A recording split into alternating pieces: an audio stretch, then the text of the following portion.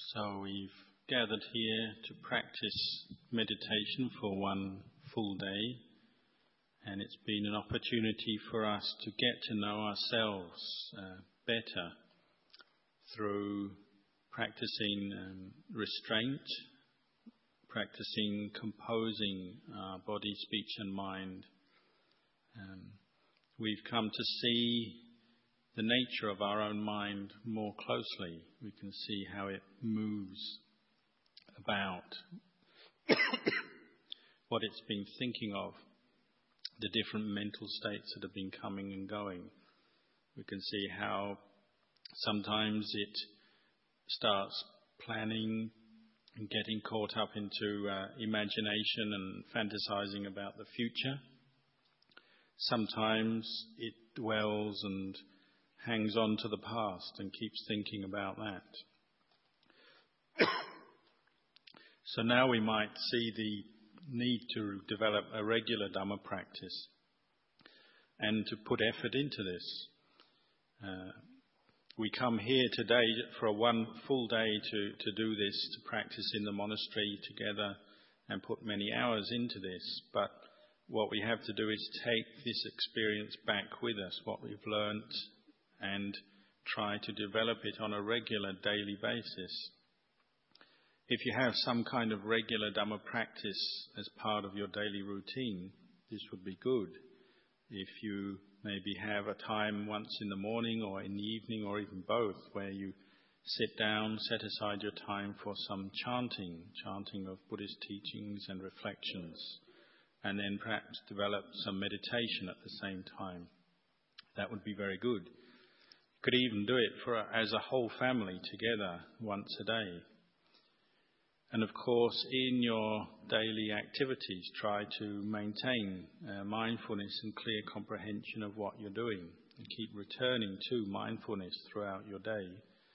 And you'll find that little by little your saddha, your faith and confidence in the practice and in your own ability to practice will gradually grow and become firm.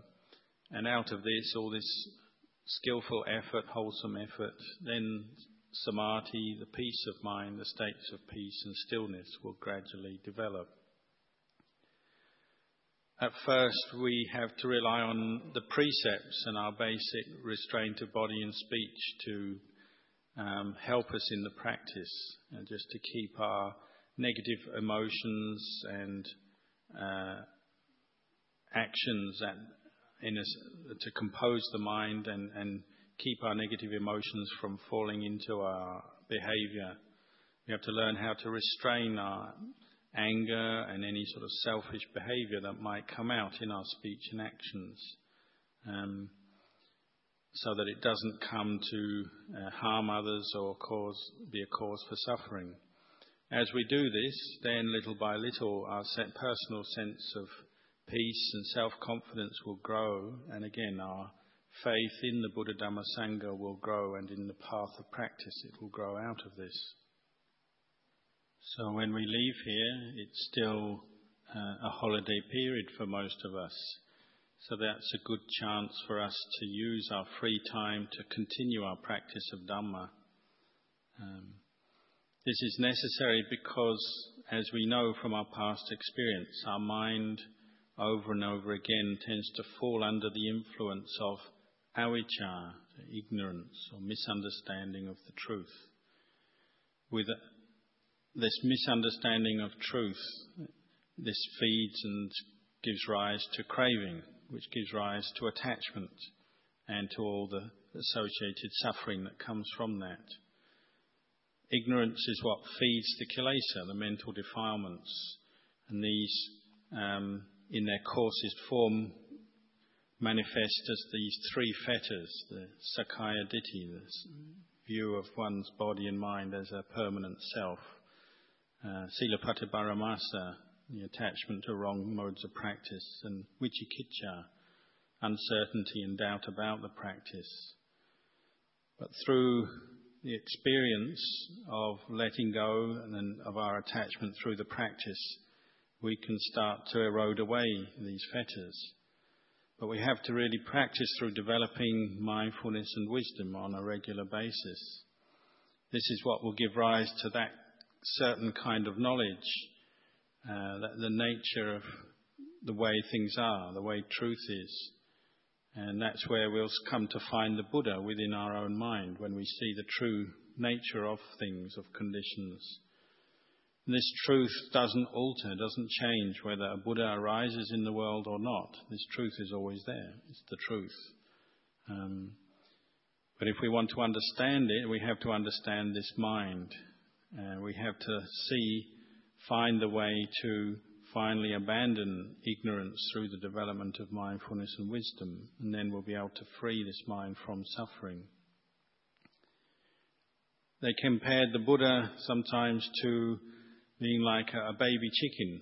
In one previous life he was even born as a chicken, and he said the Buddha is like a baby chicken that is breaking out of its egg, using its new beak to peck a hole through the eggshell so that it can get out and throw off the shell. This is like the mind of the Buddha throwing off avijja little by little, using the Eightfold Path, Sila, Samadhi and Panya to peck through or break through avijja, like the baby chicken pecking through the eggshell. And then he was able to bring the Dhamma to teach to us, having illuminated his mind with wisdom and bringing it to full understanding. He could bring that to teach us. So the Dhamma is never out of date, even though the Buddha himself was enlightened thousands of years ago. The teachings and the truths he's pointing to are still as relevant today as ever. If we are willing and we have the faith to use the Eightfold Noble Path as our mode of practice, then it can bring us to transcend suffering, just as the Buddha and other enlightened disciples experienced. We use the Eightfold Noble Path to develop wisdom and insight into our own experience so that we can understand how to purify this mind. Just as that disciple of the Buddha, Venerable Subhata, compared the moon to the mind. He looked up at the moon in the sky and compared that when the moon, the full moon, is covered over with clouds, goes behind the clouds. This is like when the kilesa take over the mind, they darken it and blemish the mind, covering up its natural radiance. But through the practice of the Eightfold Noble Path, this is what illuminates the mind and as if clears away the clouds until the mind, the radiant mind emerges from behind them. So we can see that a well-trained mind is what the Buddha had. He trained his mind, and it's what we have to do. And that's what will bring us to the point where we're free from suffering. The power of the Dhamma will illuminate the mind to the point where there's no more suffering in it. But it has to be well-trained, well-practiced with mindfulness and wisdom. This will bring us true happiness. We have to use mindfulness over and over again to guard and look after the mind. Just like the farmer who has to look after his cattle when they're out grazing so that they don't stray into the fields that still have crops in, like rice fields. He has to keep watching on them that they just eat the grass that doesn't matter and that they don't ruin the good crops by eating them. He has to be very vigilant. We too have to be vigilant and keep looking after our minds. We have to keep using this reflection on the uncertainty of phenomena, physical and mental phenomena. They're all uncertain, or we say not sure. We can apply this reflection to our moods and our thoughts. It's not sure. Our mental states are constantly changing. Our moods change. They come and go. They're not sure. One who practices like this, who's vigilant and keeps reflecting on the impermanence of their experience, will be able to free themselves from Mara's trap. A symbolic description of the way the avijja, the ignorance and the kilesas, traps us in the world and in suffering. But through the practice of mindfulness and insight, we can free ourselves from this trap. At first it's difficult, but then through effort put into the practice, and through developing some experience and understanding in the practice, we'll come to see that it is possible to experience a mind free from suffering. We can find the results from this practice, the kind of results that the Buddha was pointing to. We can come to see the Dhamma of the Buddha, and that it is true, it is real. So we must put as much effort as we can into the practice to develop mindfulness in our daily lives and direct this to this very body and mind that we have here until the Buddha arises within us. So through the practice we're building the Buddha within us, meaning the brightness of the mind, the mind that is illuminated by the power of the Dhamma, seeing the Dhamma. Little by little as we practice, this brightness, this illuminating light grows within us. But we'll notice whenever we drop our practice of mindfulness, then it's as if the darkness starts to return, or the clouds return to cover over the mind. So we must endeavour to maintain, to bring up mindfulness, maintain it, not let the mind fall into its moods of liking and disliking. We must first of all use the boundary, the limits of our sila, practice of precepts, just to keep the composure and restraint of the mind in check, or to keep the mind in check, so that we're not caught into too much suffering. And then keep developing mindfulness and wisdom on the inside to bring the mind back to this quality of upekkha, detached, knowing, or equanimity, where the mind stays in the middle, not falling into moods of aversion or attraction, liking or disliking. This is the quality that's needed if you're to develop the factors of enlightenment, Bojjhanga. As we practice like this, then there may be periods when piti and sukha arise, different experiences of rapture and joy in the practice. Maybe thinking of the Buddha and the Dhamma that he taught will bring tears of rapture to the mind, bring a great sense of lightness of body and mind come up in the practice. Might bring a great sense of faith and confidence in the Buddha Dhamma Sangha as we practice. All of these kinds of experiences are the food for the heart. And out of this grows our firmness of mind, this ability to firmly concentrate the mind, the practice of samadhi. With this, it's our firm foundation for the development of insight through contemplation. These two things, though, support each other. Sometimes the samadhi supports the arising of wisdom. Sometimes the wisdom supports the arising of samadhi. Sometimes we might practice with a simple meditation object, like a mantra, like the mantra Buddho. But whatever we do, we can't stay with that object. The mind keeps slipping away into distraction, wandering around, or caught into its moods. So at those times, we might have to use more wisdom to contemplate. Direct the mind to contemplate this body, to see its 32 parts, the different component parts. Contemplate the four elements, or one of the four elements.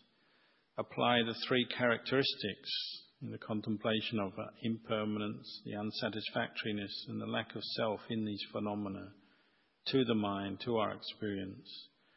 And little by little, this might lead to the mind settling down, quietening down through this development of wisdom and insight. If we contemplate often and deeply like this, it can be the cause for samadhi to arise. And from that, this will support the deepening of our insight. Others do find they can use a samatha object and just really concentrate on Buddho, for instance. If you're using an object like Buddho, this word Buddho, then your aim is to maintain mindfulness, mindful awareness of Buddho at every moment. So if you're reciting this word Buddho in conjunction with the breathing, then every breath, in and out breath, you're aiming to keep Buddho in mind. If you're walking meditation, then you're aiming to keep Buddho in mind every step of your walking. not to leave a space where the mind can slip off into different kinds of mental proliferation and daydreaming and so on. Once you've established your mindfulness, the mind will quieten down and become still.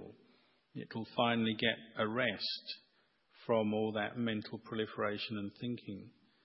And we can use this stillness to contemplate, to really penetrate these qualities of anicca, dukkha, anatta in our experience. And this is what will bring us to abandon the first three fetters that tie us to the world and to the round of samsara. This is where we'll see the Buddha within us. If we can abandon these three fetters, Sakkaya Ditthi, Silabbata Paramasa and Vicikicca, then at most there'll be 7 more lifetimes for us. There'll be no 8th life for us. We'll be that close to Nibbana.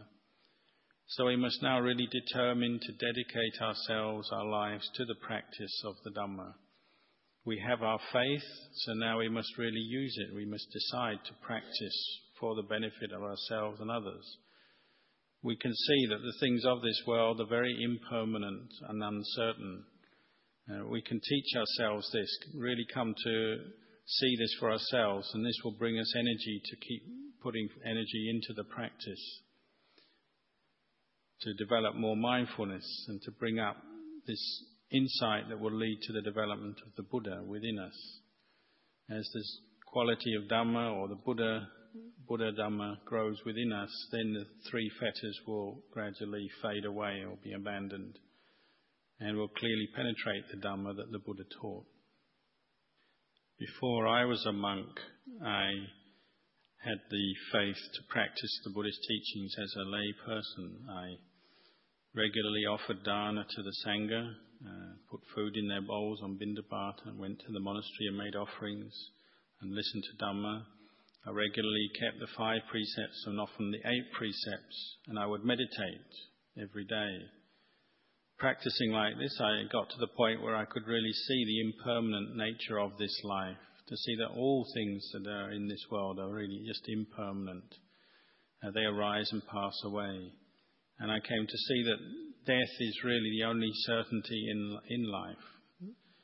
This insight came so deep, became so profound for me, it penetrated deeply into my own consciousness, into my heart. Just as we chant, Pachatang Veditabo Vinyuhi, the wise will know and see for themselves. And this is an insight that one experiences for oneself as a result of the practice. If we practice Dhamma on a regular basis, we all have the chance to develop this insight.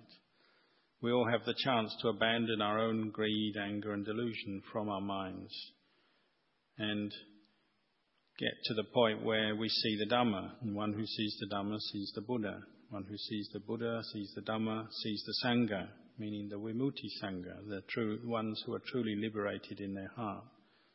So please put effort into your practice.